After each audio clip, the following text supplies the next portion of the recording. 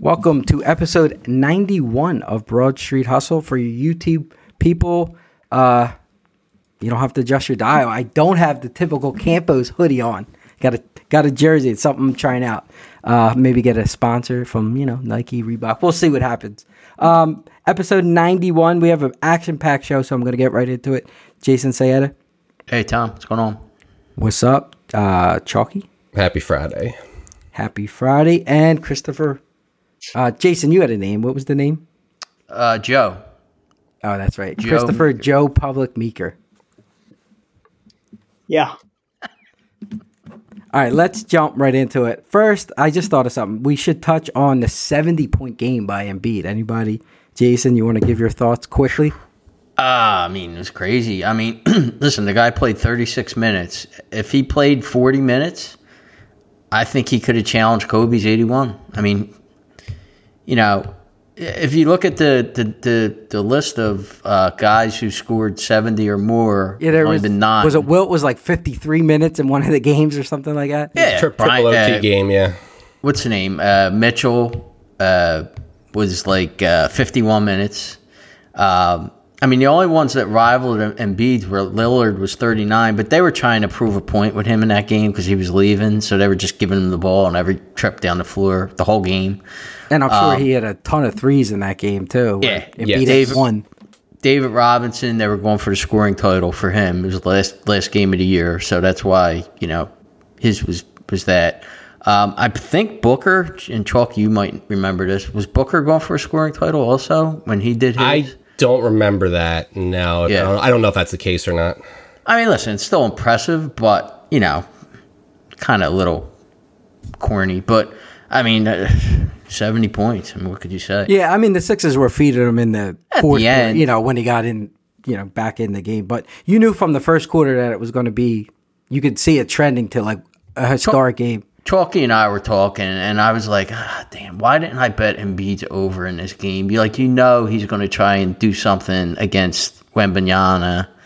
You know what I mean? And then Popovich talked shit about him or something. Didn't he say they're going to hammer him the whole game or something like that? Yeah, but I thought that was like tongue-in-cheek, wasn't it? Oh, maybe. I don't know. Yeah, I think it was. Yeah, I think he said something sarcastic about how they're going to stop him, but he was like, we can't stop him, or something like that, yeah.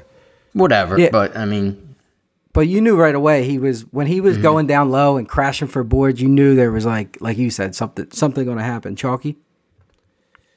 Yeah, no, you figured with the whole, Wemby coming in first time, Embiid would be looking to have a big game. I actually offered Jason a chance to go to the game, but neither of us ended up there. So we were texting during the game. You offered me the last time he scored 60 or 59. Weren't we supposed to go to that? It's possible. It's possible.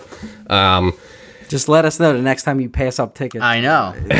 Yeah. Well, but it was funny too because they were down 15-2 to start the game or something. So you're like, this ain't going to be their night. And last night turned to be more that game. But the way he was scoring, he was getting down low and getting on the bucket instead of, he made 1 3, only took 2.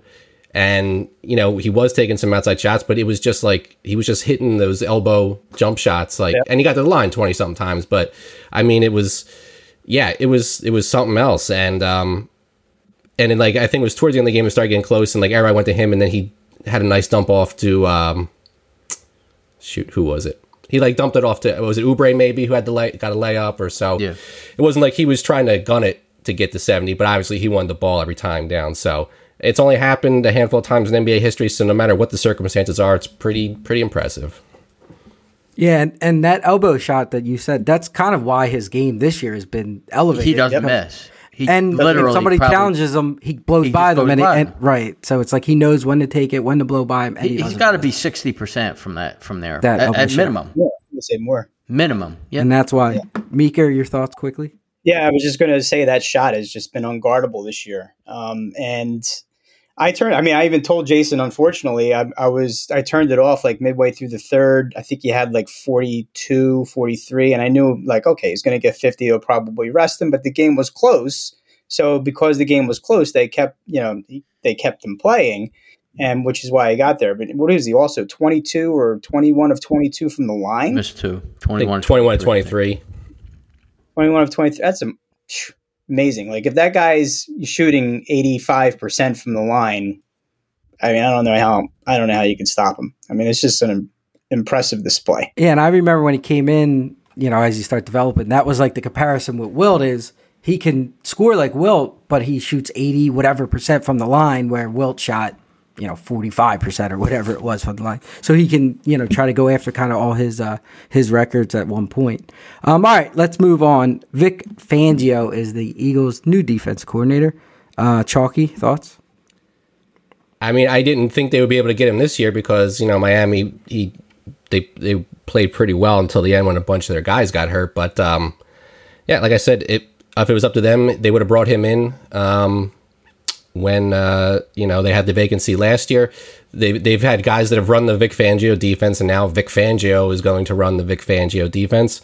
But they're going to have to get some better players to run the defense, I think. So it'll be interesting to see what they try to do in the free agent market. But you need at least one decent player added to all three lines of the defense, if not more. But he's the guy that runs the defense that you like. And I was actually surprised to see some of the names, like when Meeker mentioned Rivera, I was like, but then Rivera wound up interviewing for the job. So I figured once I saw that, I was like, all right, they want somebody who's established. But and then it was like Fangio wasn't even mentioned until it was like, yep, they parted ways, and now he's coming here. So yeah, I mean, it's probably about as good of a pickup as they're going to get, but they're going to need some better players to go with it. Yeah, it seemed like they were mutually agreed, like the Dolphins and Fangio. Yeah. It seemed like Fangio already had something in place with the Eagles and went to Miami. That's why he went to Miami, yeah. And said, let me out of it. But he's that guy that we were saying, like, Sirianni needs or the offense needs, where he turns it over to him. He doesn't have to get involved. He, runs everything. And they even mentioned Staley might join him in some capacity. So, because he was under him before, yeah. So, Meeker, thoughts? Not much more. I mean, they're playing, like Chalky was saying, they're playing the defense already that he plays, but the emphasis is, on defensive backs playing like that quarter coverage defense, and they don't have the guys right now. I mean, it's going to be I don't know. I don't really trust their defensive backs, and this free agency I think is going to be key for it to turn around that quickly. But I mean, look, they wanted a guy with experience, a guy they had a connection to, a guy they can trust, and they got him. So it's a good move for the Eagles for sure. Jason? Yeah, it's always good to get like a former head coach to come in, just like their coordinator when they won the Super Bowl. Schwartz. His name? Schwartz. Guys like that who at least have like the experience of everything, and then they step back and it seems like on the defensive side you get away with that, where the better coordinators are the ex-head coaches, but offensively it's because they never work out, rarely work out as head coaches. He's going to be more aggressive. He's going to blitz more and all. But you like Chalky said, I mean, you need personnel too. Bobby Flay, you hand him beaks and lips, he's not going to make a good chicken salad sandwich. So, Roseman's got to do better than he did last year. What was the story behind them letting him go in Miami? He had a disagreement. McDaniel and him didn't get along. There was an issue there. Yeah, there was some players that came out. It seems like and the players there's stuff as he's gotten older. He's been a little more difficult to, work with. But Schwartz had that kind of persona as well. So I mean, sometimes on the defense, you want a guy that's like, kind of a curmudgeon, if you want to say. The one thing I'm encouraged is that, and Chalky, they got better as the season went on. They weren't great. They had a lot of injuries, but they got better. They got guys back, but they got better, and that's something that the Eagles haven't, in past years with coordinators, is they continued down a path and got worse, if anything. So the fact that maybe he can coach up players or young players, I'm encouraged by. So, I mean, what are you going to say? It's not a bad move. It's better than Ron Rivera or I forget who else. Rivera probably would have been good too. I would have been fine with Rivera. Was he ever a defense coordinator? Yeah. He was Bears and Chargers. After he left the Eagles?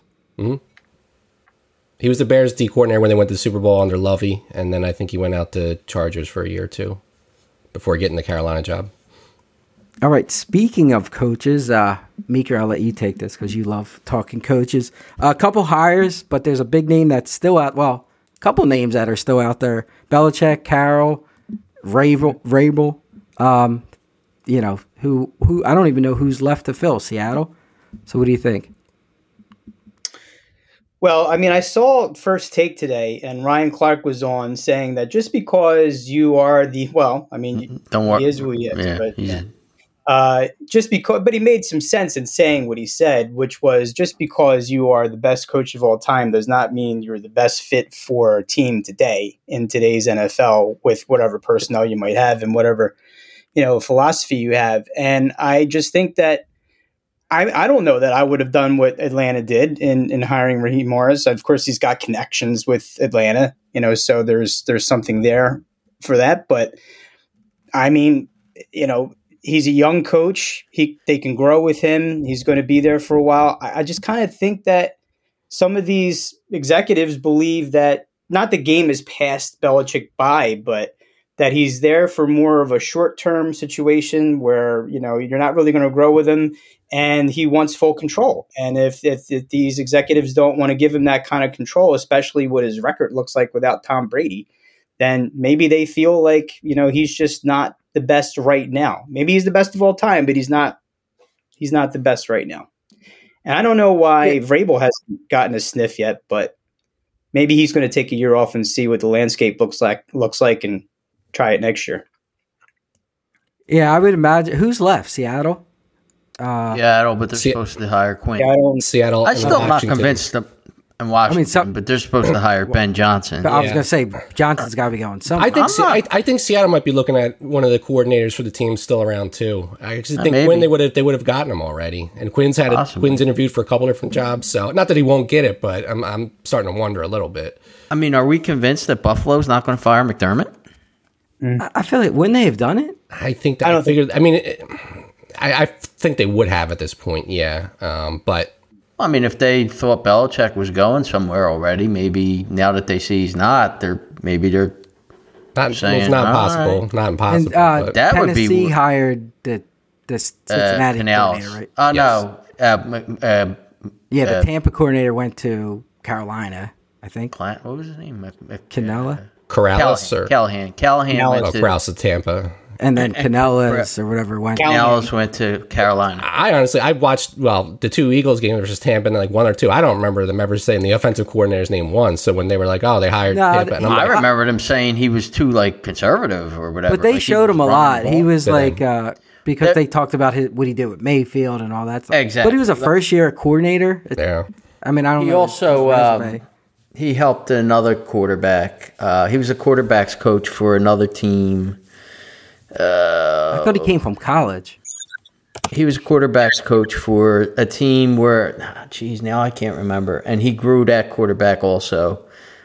He helped him develop. Which they love. I wish I could remember. Hiring those guys. It was all right, before Mayfield. we move on quickly, Harbaugh to the Chargers. Jason, did you want to take that one? I think that's what we predicted, right? I mean, it was the best job, and he was the best candidate out there, and if I'm him, I'm going to where, I have a young quarterback in place.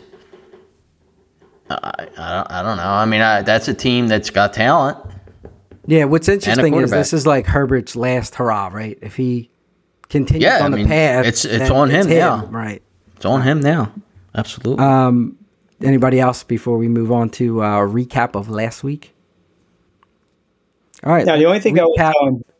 Oh, I'm sorry. 1 second. Go ahead. One thing I was telling Jason is that I thought a good job for Belichick would have been if the Jets did not decide to keep Saleh. That would have been a good job for him. Because then he and Rodgers could have had their 2-year run at it. I don't think Saleh is a great coach. I mean, probably a good defensive coach, but offensively, we'll see. But that probably would. I'm wondering whether the Jets regret that, and we'll see probably by midseason whether they regret it. But well, is the Jets ownership still the same as when Belichick quit after one day on the job with the Jets? no, I don't think so. I don't know. They sold since then because Parcells retired. They named Belichick the head coach, and then he quit the next day to go to New England. So I don't know if there's any bad blood. It might be the same. That guy's had the team for a while. Woody Johnson. Yeah. Hess owned it before. He's the one that brought Rich Kotite in, but I don't know when he died or sold it. Might have been Hess back then. I mean, Belichick, they're saying he's trying to bring in his own front office, not even like his. That's a tough ask. Yeah, I mean, GM who's interviewing. I can only imagine let's hire him. The main reason he didn't get the Atlanta job because they were saying, what's his blank is his name? He had tried to get Joe Gibbs, failed, and there was another like big name, like Hall of Fame coach that he was dying to get, and he couldn't get him. So he's like, Belichick now been on the market. Might have been Parcells. He's been going after Hall of Fame coaches before and hasn't brought him in, and now this is the one that he would get, and then that's why I was quite shocked when it ended up being Mars. But when they said he was like who wanted him, the owner wanted him, that's why they brought him back. But right. The front office talked. I don't know what they said, but talked them out of, I guess, bringing him. And that's why they went with Mars. So and Dave Canales was the quarterbacks coach for the Seahawks, and he helped Geno Smith. He was on the Wilson too. They attribute he wasn't the QB coach all the time, but he was on the staff when Wilson came in. And it always helps when the guy's good when you're there and he regresses when you're not there. Exactly. All right, let's recap last week. We'll start in order. So Houston and Baltimore. Chalky thoughts? I mean, it was a one-score game going into the fourth quarter, and then Baltimore blew it open. We kind of talked about it through the messages. Baltimore had a little bit of a slow start, and San Francisco ended up having the same, or much slower start, I guess. But once they got rolling, it was, Baltimore roll them over in the fourth quarter, and that was that. But they hung around, but, they put together a real nice fourth quarter to make it was it 2-score, 3-score win? Great. Yeah. 3, yeah. 3-5. Jason, thoughts on that game? Yeah, I mean, exactly what Chalky said. It's rust. I mean, when we get into the 49ers game, I think it was similar. Those teams basically had 3 weeks off. So, Baltimore's first half. But you had that, and then also Houston was blitzing Lamar Jackson in the first half relentlessly, and they were blitzing him up the middle. So they were taking away his run. So, So the Ravens did make adjustments there in that game in the second half. So I think that's another part of it. But to me, the bigger part was, I think, rust. I mean, they're just a better team than the Texans. And Houston never really even threatened to put points on the board. They only had the punt or kick return. Right. I mean, they weren't even deep. There wasn't like a play they missed that would have been a touchdown. And they never threatened. They just blew them out in the second half. Meeker, I believe your preseason pick for the Super Bowl was the Ravens. Thoughts? Yeah, I mean, what's crazy is the stats won't show how much pressure Stroud was getting in that game because they didn't record a sack, but he was pressured a lot in that game, especially in the second half. But yeah, in the second half, Baltimore just kind of dominated. Lamar had 2 touchdowns on the ground, 2 through the air. They ran for 229 yards. So yeah, I mean, I thought Houston might hang a little bit later in the game, but Ravens showed how dominating their defense was in the second half. They're tough. I was surprised, though. Their backs, I mean, I know they're not big names, but they weren't really picking up much yards in the first 3 quarters of the game running the ball, which in other times that threat of Lamar has helped the running backs, but they weren't very impressive. Now, they're not very good in Edwards and I don't even remember Hill. Justice Hill. Well, they just brought in Cook, right? Oh, yeah. Right. He actually ran in the fourth quarter. Yeah, he threw the ball in the that was his first week. But so did Lamar show, Jason, you enough that he can carry it into the KC game? And I don't want to get too in it because we'll jump into it. But, his troubles in past playoff games, was this just like they played a better team and that was the end of the story? Or did he make a playoff leap? He needs to show me that he could come back and become a passer that Meeker thinks he is when there's no threat of him running and he's got to be a passer. No, there's not. When you're down 2 touchdowns with 10 minutes left in the game, You'll still run. you could run as much as you want. We don't care because you got to throw the ball at that point. So when he's able to prove that the reason he's completing passes is not because there's a spy on you and there's one less guy in coverage, then I'll be convinced that they could win a Super Bowl with Lamar Jackson. Meeker, same question. Did he show you? I mean, you already were a believer, but enough that he can carry it through the playoffs? In this game? Yeah, like that playoff game, because we always said playoff Lamar, it's different than regular season Lamar. Yeah, well, just like you said, I mean, they were just so much of a better team. I mean, the Ravens winning games isn't really always about Lamar. I mean, it's about this year more than anything. I know he's the MVP, but this year it's about their defense. And if you ain't going to score on them, then the easiest play that you can make is handing the ball off or running yourself, because you don't put yourself in any kind of strife in situations like that. He made throws when he had to make throws. He's been pretty accurate this year. He only threw 7 interceptions all year long. They just haven't really been in games where I feel like what Jason's talking about is something he has to do. Now we'll see if this week is one of those games that he has to do it, but they're normally playing from ahead. They can lean on their defense. He can grab his 90 yards in the ground and throw 65% completion, throw a couple touchdowns. I mean, they're going to win games because their defense is that good. I don't know that he has to do what you're asking him to do. Now, does that playoffs? You will. Yeah, eventually, right? But that was the same argument in years past, and the Chargers showed they took their linebackers out and played all second D-backs, and he couldn't run. There was a couple other games where Titans, I think. The Titans. They took away the middle of the field and forced him to throw outside, and he couldn't. The Chiefs' defense is no slouch, and they blitz. What, Kansas City you're talking about? We'll talk Kansas about City. that. Yeah, we'll talk about that soon. I'm just saying let's that. Jump to. All right, hold that thought. Let's jump to Chalky. Actually, you didn't get a chance. Anything about the game? What, Baltimore? Baltimore, Houston. I talked about it first. Yeah, he started. How about the Green Bay and the Niners, Jason? Yeah, I mean, a lot to talk about in that game. I think to start off, I think you had rust. Purdy did not play well at all in the rain. I mean, you could tell the rain was affecting him. He was dropping back and wiping his hand. I mean, you never see that. So that's something he needs to fix in the offseason for sure. He needs to either get gloves or figure something out there. But even the D-backs slipped a couple times, didn't they? San Fran's D-backs? I think there was a few. On their home field, there's no excuse for them not having the right cleats on. I mean, I think, Purdy struggled. I mean, here I have it written down. Purdy struggles. The Packers, I thought, dominated both lines. I mean, I thought they dominated the offensive and defensive lines in that game. I thought LaFleur outcoached Shanahan in that game. I thought Shanahan was not good, and I thought LaFleur was good. And then, Love was better than Purdy for the first 2.5 quarters, maybe, of the game, right?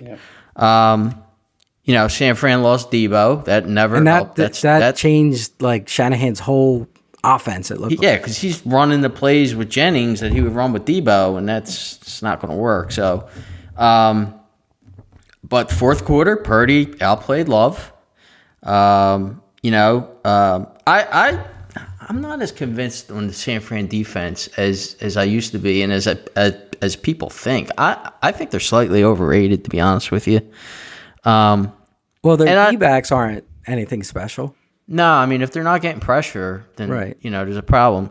And not to make more excuses, but I think the Packers have turned into a pretty good team. I think they might be the second best team in the NFC now.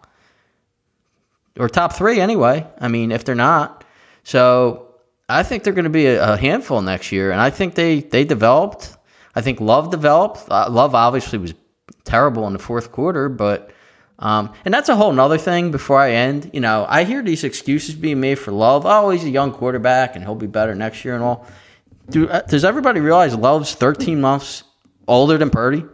Yeah, he sat on the bench So for there's 3 no years, excuse for 3 or 4 Purdy being years. young, but there's excuses for Love being young. So, and that being said, like I said, I think the Packers are legit. I think they're going to be good next year. But, let's not give Love a total pass. I mean, he was probably the reason they lost the game.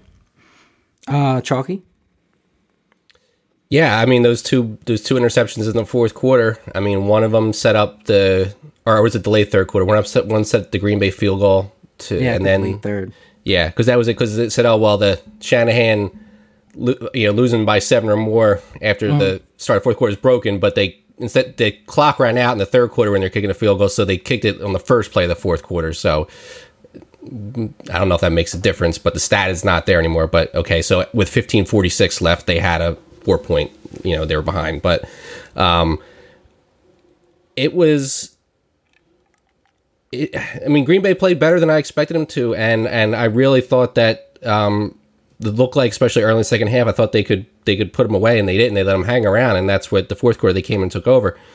The defense, I mean, the 49ers are maybe the best up the middle with those linebackers. They have talent on the line, but the pass rush is not effective as it was last year. Excuse me. Last year, even with Hargrave on the line now. And, Ward is decent in the backfield, but that's been the knock on them. If there was a weakness, it was their, this year, certainly their defense compared to the offense. And I think I saw, I forget who it was, might have been Warren Sharp or somebody posted, Purdy without Debo. And as soon as Debo got hurt, I was like, uh-oh, because they lost the games this year, except for the Baltimore game without Debo.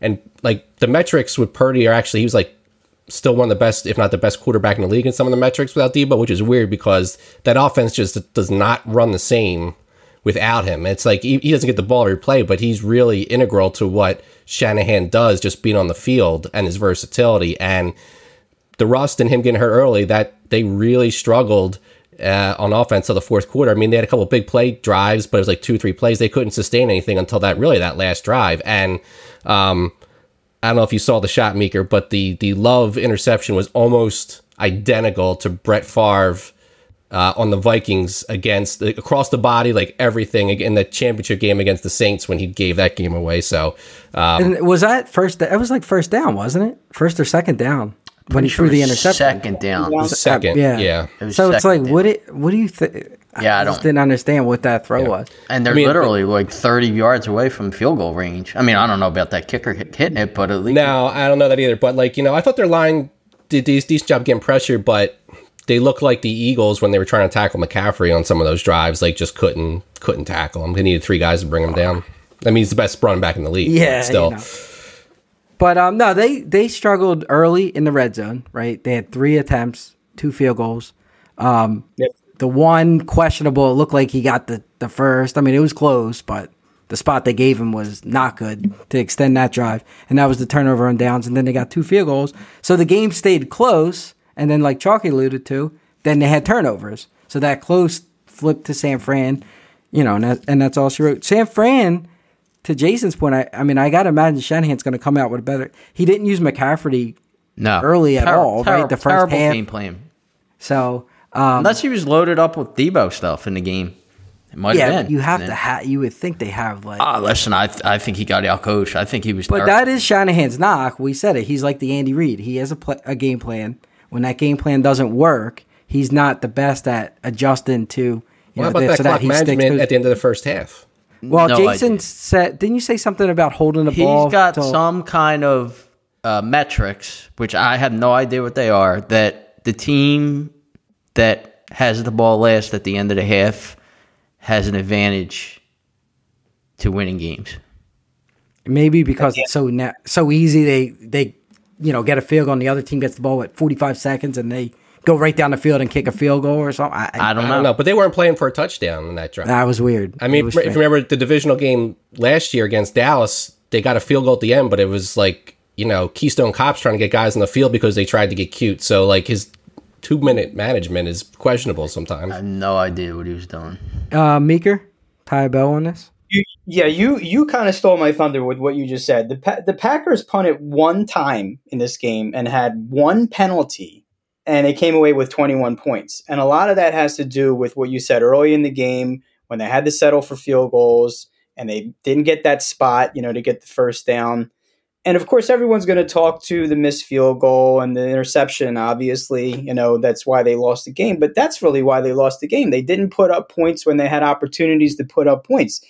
And then you're giving it back. You basically let the Niners in the game. You kept the Niners in the game. And Purdy did what he had to do in that last drive. Went 6 for 7, and McCaffrey runs it in, and that's the game. But when it counted, Purdy delivered. When it counted, Love choked.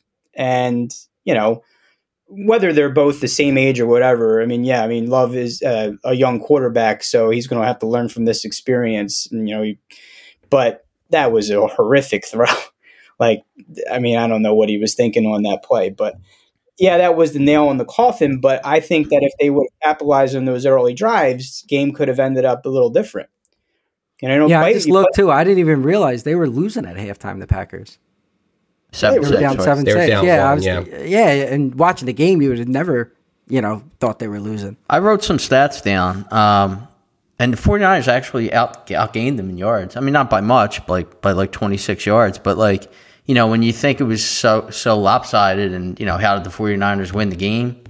I mean, it's to what you guys just said. I mean, they basically just, instead of getting touchdowns, they were kicking field goals. So, but, as bad as you thought the 49ers played, I guess if you look at their stats, it wasn't that terrible. But it appeared to be, especially the first half. He got away with 2 missed interceptions too, which was also a big. So one was horrific and should have been a pick six, and there's no excuse for. The second one, because I watched an hour and 10 minutes of his quarterback review, and I don't know if Chalky watched the quarterback school on him. It's good because you'll see, like I was telling Tommy earlier, you're gonna say stuff like, "Oh, he made this," while you're watching a game that you're blaming him for. That's not his fault. But then there's also a couple plays where you're not blaming him watching a game and it was his fault. So, but on the second interception that should have happened, he's throwing the ball and Jennings slips.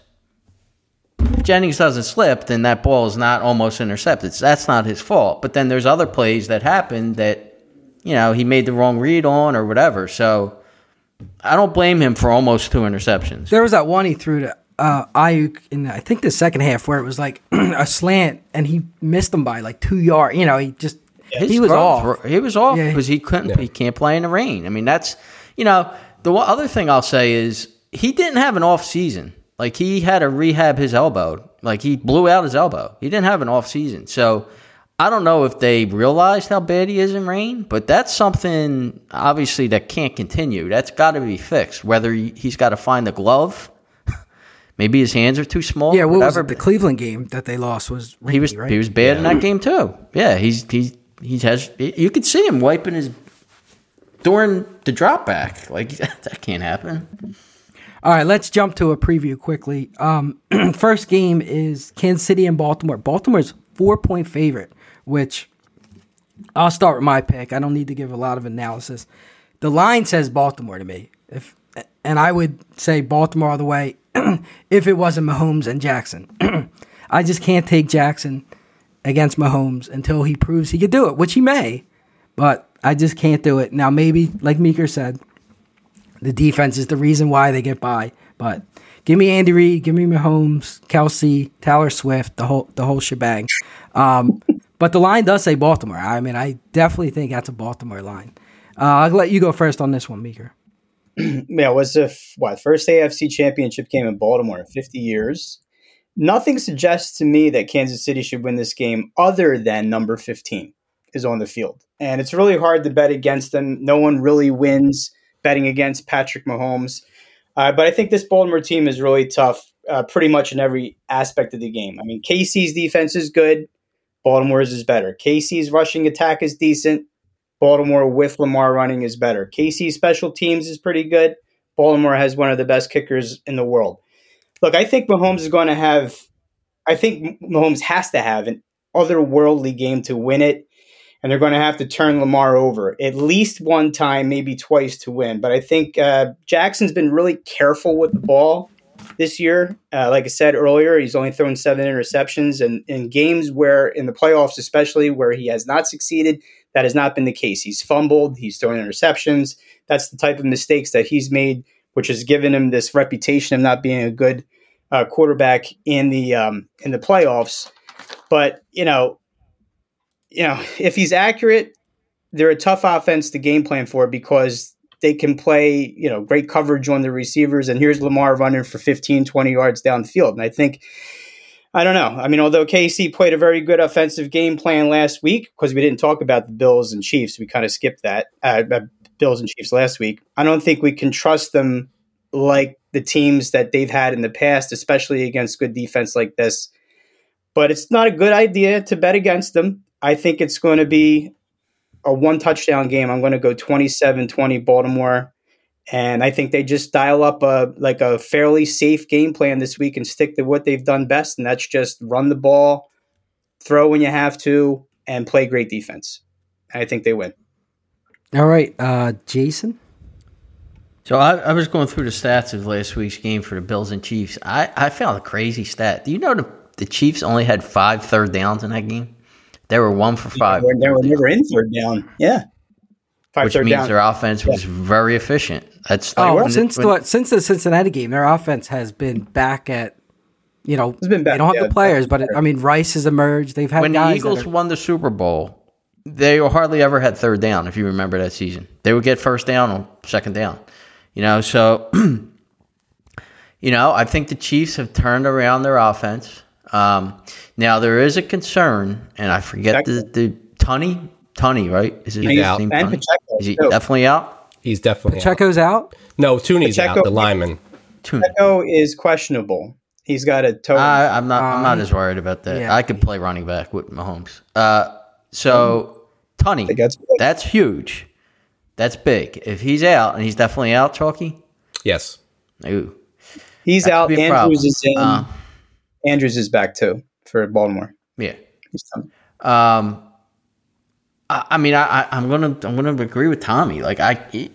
It's Patrick Mahomes versus Lamar Jackson in the playoffs. You could laugh, Meeker, but it is what it is. It's the same thing we used to say about Brady. It's Brady versus this guy. It's Brady. You just until. Listen. If the Chiefs play the 49ers in the Super Bowl, I'm going to say the same thing. I can't pick against the Chiefs, but.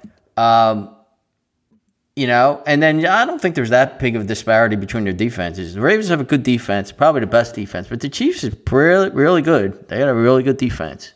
And the kickers, the Chiefs have just as good of a kicker as Tucker at this point. Tucker's slipping a little bit. So, I'm gonna say the Chiefs win the game. I just can't. Oh, did I blip out? I'm back. Yeah. I'm gonna say the Chiefs win. I'm not going to give a score, but I think it's close. I think it's a one-score game. It's not going to be a blowout. Either way, yeah, it's going to come down to the fourth quarter, come down to the last drive, something like that. Chalky, where you at? I've gone back and forth on this a little bit. Was leaning KC for a while for the reasons you mentioned. Then I went to Baltimore, then back to KC. The 4 says Baltimore to me, and apparently this is a very much Pro versus Joe game, and Joe Public is hammering KC on the 4 from what I was reading on Twitter today. If that's accurate, I don't know. I didn't see it on some of the other sites. Vegas Insider 50-50, and then might just been one of the books specifically the guy was tweeting out, but he said it's Public is with the 4 at least. When it went to 4, they're on that. It's going to be rainy and windy apparently, so that makes it difficult to throw. So you obviously like Mahomes in that kind of matchup, but it could also favor Baltimore's run. I think Tooney up the middle, and Baltimore gets back Marlon Humphrey, who's their best cornerback and one of the better quarterbacks, is enough of a difference for me to take Baltimore against my better judgment and say Baltimore wins, and I guess covers the 4 or whatever. But okay, let's move on to the last game. That's San Fran, Detroit. San Fran is minus 7.5, but it was plus 100, and Detroit was minus 120. So it's kind of 7 if you take away that juice. At least DraftKings. I don't know other things. Jason, San Fran's been your baby, so I'll let you take this. Yeah, I think this is a bounce back game for San Francisco, especially against that defense, which is not good. The Lions' defense is bad. they're decent against the run. They're good against the run, but Purdy should pick them apart. I mean, the weather will be fine. He won't have any issues with that. So, I think the line. I think the 49ers win kind of comfortably in this game. I just, these dome teams that come out, and I know the weather's going to be fine and everything, but they're changing surfaces, right? They're not playing on the fast track. Yeah. You know what I mean? So it's just different. And I think the 49ers had their wake-up call last week because I do think they were rusty on top of everything else we talked about. And I think they're going to win comfortably. I'll just jump in. I agree. I think San Fran is the much better team. I think the same thing Jason said. They're going to have their bounce back game. Debo is supposed to play. I don't know. Yeah, he's definitely playing. Yeah, he might be a decoy. Yeah, I was thinking maybe he might be a decoy, but I do think you'll get a lot of McCaffrey. You alluded to that the running quarterbacks have beat Detroit, so you might see. Oh, they can't. Yeah. You might see Purdy because I bet Purdy rushes. Yeah. If I remember, was it the first playoff game they played last year? Purdy used his legs pretty well, and everybody was surprised. He can move a little bit. He's not a running quarterback, so I don't know how much he'll be dialed up, but that could factor in. I think McCaffrey, you'll get a heavy dose of McCaffrey. Ayuk will have a bounce back game because he didn't do much. And Detroit, I don't think they could play outside the dome. That Tampa team hung with them for a good while. And if their coach actually game plan like we thought he was going to game plan with blitzes and, they may have taken them, or if their offense was a little bit better at times. So I don't see this one close. I think this is the end of the Detroit era once Ben Johnson leaves and they don't have an offense coordinator. And, they said that he stays with Goff just like McVay would. He calls out if it's zone or man coverage. He tells Goff before the headset goes, and then Goff calls the changes that he has to based on that. Come on, I mean it's hard to be successful when the coach is doing it. McVay did it for him, and I mean they lost in the Super Bowl, but they did get there. So I got San Fran comfortably. If anything, it's a straight backdoor, a late touchdown, but I think it might be almost a 15 to 20 point game. Chalky, what do you think? I'm in agreement. I think the San Fran role that I thought maybe they would have had last week is in effect this week. I think those guys at the middle, those linebackers, they're going to be able to cover those running backs, and they're going to be able to blitz, run a blitz here or there, and maybe confuse Goff. And I think their offense, that center is banged up too. Pretty good. And they're I mean, Detroit has a very, very good line, but they're banged up. And I think that the weather won't be an issue. Like Jason said, it's 70 and sunny supposedly, so it's not cold, but it's going to be perfect weather. And I think San Francisco rolls. They cover the spread, and I think it goes under. I'm thinking like a 31-17, 31-13. What's the over under? 51 and a half. 51. Yeah, I figured it would be 51 and a half. I think it might be 52. Baltimore? 44 and a half. 44. It's about in line. All right, Meeker, take us home on this before we move on. I don't know. You guys think Detroit can't play outside the dome, but they have a pretty decent road record. I think with their 6-3 outside the dome. Do you know the teams? I didn't look at that. But and San Fran's got the same record at home. That's the thing. So Meeker gave me these rudimentary stats of who the 49ers have beaten. That's true. But he didn't look at the Lions. Oh, it's true. So, and let's. I'm sorry to interrupt you, but I'm gonna ask this question to Chalky because Tom, I know I told you, and I had to educate Meeker. Chalky, do you know what the lines would be on the Super Bowl if the 49ers played the Ravens or if the 49ers played the Chiefs? I want to say it was 3 or 4 for either one, I think. No, well, close. So the 49ers are favored against the Ravens, even though Meeker had these rudimentary stats that point out that they haven't beaten anybody by 1.5 and 2.5 against the Chiefs. Okay. Yeah. But go ahead, Meeker. Sorry. Look, I think it's going to be a really close game. And the way the Niners played last week is a concern to me. Their defense wasn't exactly dominated, and they capitalized on mistakes. Obviously, we know that when Love made those mistakes. But Goff has been playing really well all year, basically. And the key to me is to get him off of his spot, because when he sits back there and he can survey the field, the guy can deliver the ball.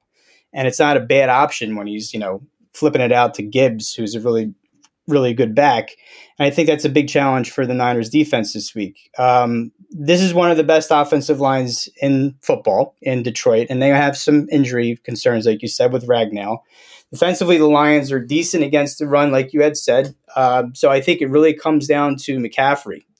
If McCaffrey gets 100 or approaches 100 yards in the ground, and the Lions have to stay honest against the run, that'll give Purdy a lot of time to make his throws in this game, because the Lions' pass defense is pretty weak. They're not great. So if Debo plays a big part, if he wasn't playing, I think this would be even the Lions might even win the game. But if Debo's playing and he's not just a decoy, because they're not as good offensively without him, the stats say so. But I think it's going to be a really close game, but I do think the Niners will pull it out in a 1-point win. Okay.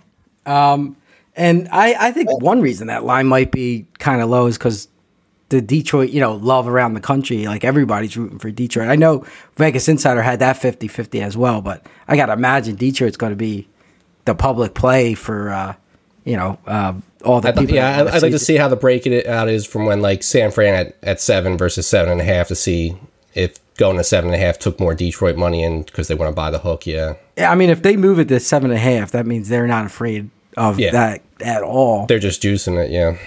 So, all right. I guess that we'll say goodbye to Joe Public Meeker, and we'll move to the Pegasus. Joe Meeker. Which I did not say. Hey, Joe's Meeker. He has to take his victory lap, right? He had Detroit, and I think his over-unders was he 4-0 or 3-1? Didn't every game go overs? No, one didn't.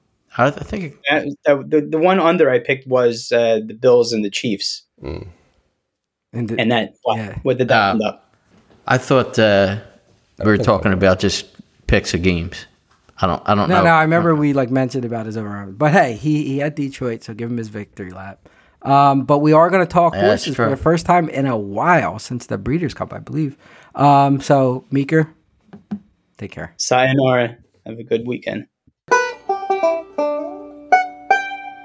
Okay, like I said, we're going to talk some Pegasus World Cup. It's kind of the official kickoff to the racing season for the new year.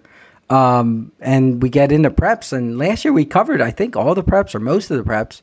And I think we're probably going to do it. You'll see some guests around that as well. But this one, we're going to cover the pick 4. It's Pegasus Day down at Gulfstream. So let's jump into it. We got race 10, mile and a 16th on the turf for fillies and mares. Chalky.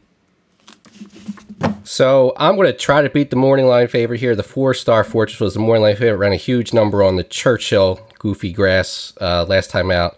I'm going to use 4 horses here to try to do that. The 6, Ruby Nell. Mandela doesn't chip east, especially for races like this, if he doesn't have a horse he thinks can win, so I'm going to use her. Fluffy Socks, Chad Brown. Brown got his first win in the meet finally earlier today, so maybe he'll get a little bit of a roll going. I'm going to use the 8 Queen Goddess. She's been out of form, but she won this race last year, so maybe she just likes the track, hopefully. And then the 9 Didia with Jose Ortiz. So 6, 7, 8, 9. Okay, Jason? I'm only going to go 2 deep here. I do like Chalky 6, Ruby Nell. I heard a stat where Mandela hasn't shipped to Gulfstream since 2001 or something like that. Yeah, it's possible. It's just something crazy like that. So that's a red flag there. She might be the speed of the speed in the race, but I can't throw out the 4 Star Fortress. That horse showed such a great turn of foot in the last race.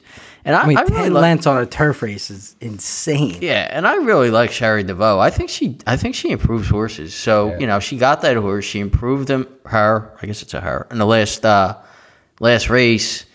I'm not convinced. I mean, she might not run as big, but there is some speed in the race, and she's going to get speed to run into. So I'm not throwing her out. So I guess Ruby Nell will be my top choice, but I will use Star Fortress to 4. Yeah, this is one where you want to pay attention to scratches because there's some speed in the race, and if speed does scratch, it bumps up Ruby Nell. If it doesn't, that helps Star Fortress, who looks like a closer. A lot of times these Euros too, when they come to America and they run that big, they're usually the real deal. So we'll see. Again, I didn't really cap. I just kind of gave it a breather, so I'm going to let you guys take it. For this episode, I'll be more prepared for future episodes. But let's move to race 11. The Fred Hopper. If I remember, this was the only race last year that maybe got a price because it was pretty chalky. I think Pegasus Day, outside of I guess the big race. But I thought this one had a price. Could be wrong. Jason, we'll start with you on this one. Yeah, I mean for this year, I don't see a price winning. I think it's Hijazi to 1. I just see him going gate to wire. I don't have as I know Baffert isn't crazy about the rail, but I don't have as much of a problem because his horses they just quarter horse out of the gate. It's rare that his horses get stuck in the gate, so that horse is going to get out. And it's the shoot too because it's a mile. Yeah, so he has some time before he hits that turn. Yeah, it's Pratt. I just think Pratt gets the lead with this horse. It's a $3.5 million horse, better than these other horses. I think he just gets the lead and keeps going. So I'm going to single the 1 Hijazi, chalk. Yeah, and he was a horse that was, like you said, 3.5. He was favorite in every race, and now he seemed to find his form late in the year, and he lost to another Baffert in that last race. So, he looks like a big standout, chalky. Mm-hmm.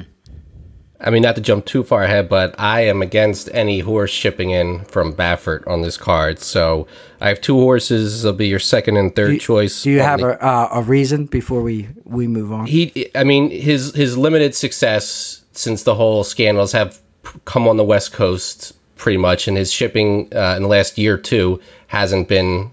And even he couldn't even win a Breeders' Cup against some of the better horses when they went to the West Coast. So yeah, but I feel like Gulfstream is the Wild West when it comes to horses. He's had big days here before. He's won the main event 2 times, but it was prior to all that. So look, $3.5 million. Yeah, he's got the best numbers. True, but I'm gonna go with the 3 Steel Sunshine. I don't like the price as much, but the horse has won at Gulfstream at the distance and has won otherwise at that distance too. And then the 8 Accretive with Brown. I think those are the 2 best horses that are not the 1. So if I'm against the 1, those are the 2 I'm going to use. I looked at that 8. I don't know. I just think he burns money, that horse. And then Brown's been bad. What's the reason for his no Gulfstream success so far? He's usually really dominating this. I don't know. That story we heard has some kind of something going on with that. He had his first winner today at 8-1, I think, of the meet. But it has not. He's been 0 for 26. He was. It's over 26 before hitting. If he gets hot, this is when you're going to get prices because people are going to start, see that. But definitely weird. But he's not a dirt trainer anyway. No, he really isn't. Baffert over him. Yeah. And I'm telling you, I think last year it was a horse that won on the lead. I tried to look up Kershaw, maybe. Oh, Kershaw. Yeah. I feel like could be wrong, but Jimmy will probably check it. But the mile at Gulfstream is usually pretty speed favoring, if I believe so. Every race is speed at Gulfstream, really. All right, let's move to this is the big turf race, right? Yeah, it's a mile race.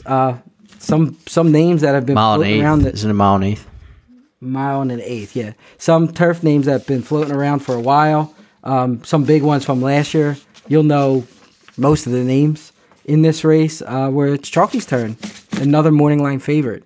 So for the record, last year's winner, the Fred Hooper, was endorsed, who I believe was the Charge It was the favorite, but we were against. I remember we were very much against endorse. I don't think I ever. That was but he was like a trainer change or something like that. Something like that, yeah. And it was shady.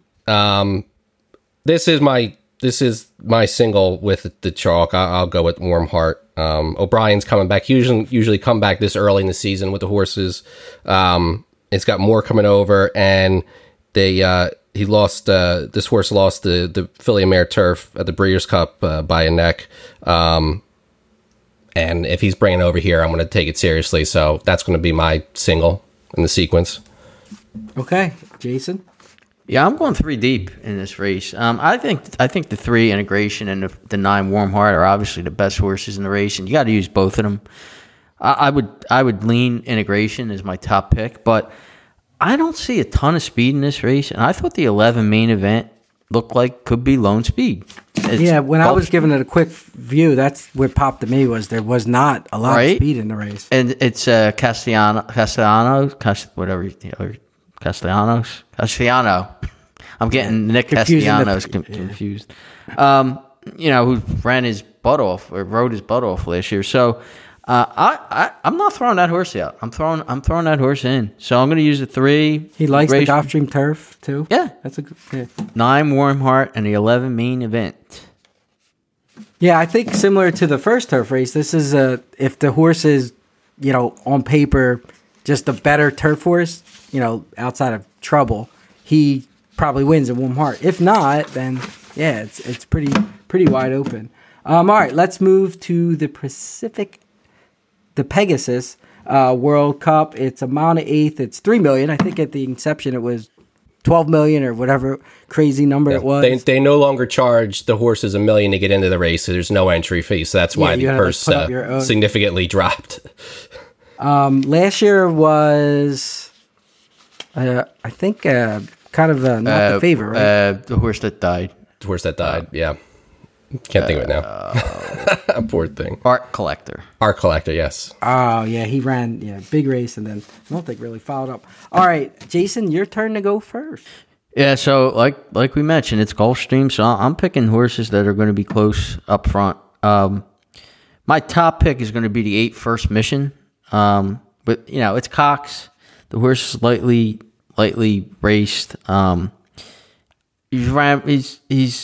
He's ran well, and in the Clark, which is his last race, and then he's got a layoff since then. I think he should sit a nice trip because there is speed in this race. So he's one that'll be close, but he's not going to be on the lead. I'm going to pick him as my top choice, but I'm spreading. I have the same idea as Chalky in this race. I'm against the Baffert horse. Treasure. Yeah, I'm against him. I'm actually gonna throw in this Hoist the Gold, the 4. I mean, he ran a huge race last time. I know he's stretching out, but he ran a -4 on the sheets. So he probably is going to regress a little, but he could regress to a -2 and still win this race if he could get the distance. And it's Gulfstream. Maybe he could stay up there if and one of the reasons I'm against National Treasure is he's never won on the lead, and this horse is probably getting the lead, Hoist the Gold. So, and if he isn't, he's really going to use National Treasure to get the lead. So, I'm going to say that maybe they sit off with National Treasure and let Hoist the Gold get the lead, and maybe he just keeps going. So I'm using him. I'm also going to use the 9, and this is a sheet play. If you look at his sheets, he's coming off 2. Chalky's laughing. He's coming off back-to-back 2s, so he might be ready to jump up in this race. And he's another one that shouldn't be too far off the lead. He should be, in a stalking position. So I'm going to throw him in as a price. And I know he's got a bad post, but Pippi Longstocking the 12. It's Gaffalione. Gaffalione knows Gulfstream. I think Gaffalione knows he's got to get him over quick. Now, he might have to use too much for him to do that, but I believe in Gaffalione at Gulfstream. So I'm also going to use the 12. And again, so I'm 4 deep, and I'm against National Treasure. Okay. Chalky? It might not be as bad as I thought for Jason because he added a horse there, but I'm using 3 deep, and I'm using the 4, the 8, and the 9. The one, the 4, I mean, his number's crazy, and it's almost weird talking about a Dallas Stewart horse that runs on the lead because that's just not the style of horse he usually ever puts out. And he's only gone 2 turns, I think, once, but he's bred for it. I mean, he's a mine shaft out of a Tappet mare, so you figure they would have tried it at some point, so maybe the horse just doesn't want it, and that's why they're not doing it. But he's so much good speed up front that you got to respect it. First mission, I was originally not going to use him, but looking at the sheets, it was his best race on both Beyer and the sheets. So I thought, well, maybe he is going into form.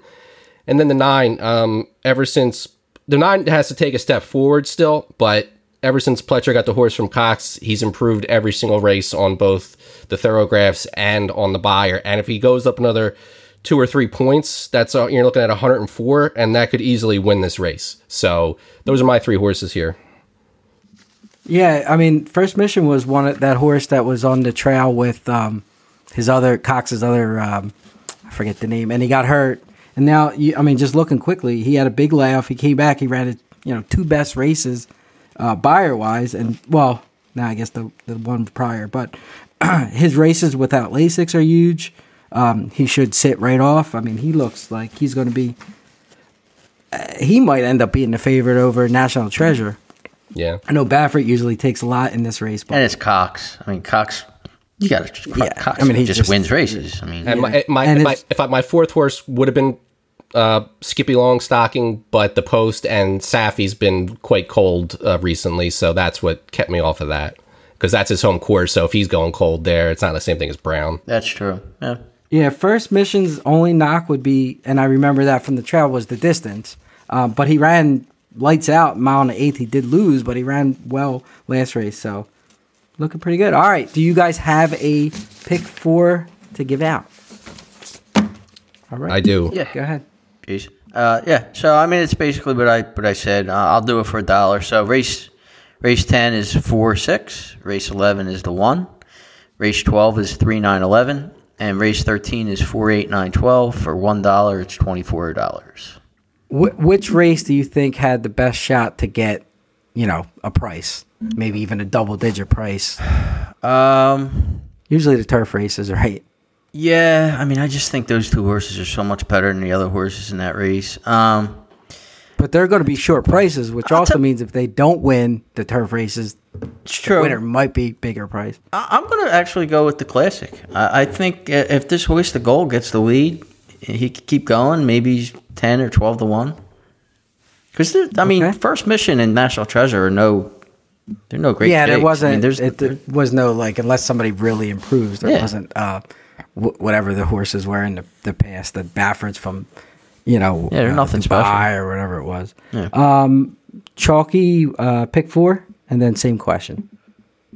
Yeah, so pick 4, caveman style. This will be a $24 play for $1 as well. So first leg 6, 7, 8, 9. Second leg is 3, 8. Third leg is single to 9, and then the last leg 4, 8, 9. And I would agree with Jason as far as which race could be the bomb, because I think that's the only one I have double-digit prices in here. I mean, that first leg in the turf. The Gulfstream morning lines are a little suspicious, though. Well, I mean, we like the horse that won the turf last year at 12 to 1, and he went off at 3.8 to 1 as short second choice. But yeah, so those could definitely be off. But the ones that I did pick against the favorite in the first turf race, they're all middle prices. So that's 7 to 2 through 8 to 1, and I think the Hoist the Gold could be double digits, and I think the Pletcher one could drift up the double digits in the Classic at the end. So I would say that one has a better chance. Okay. The horse I was thinking of was Nick's Go too. The one I said when the favorite. All right, that is our first horse racing conversation of 2024. But more to come as the Derby ramps up and the prep races ramp up. Episode 91. Next week, it will be footballless, so we're going to find something to talk about. But then we got the Super Bowl. So episode 91, Broad Street Hustle.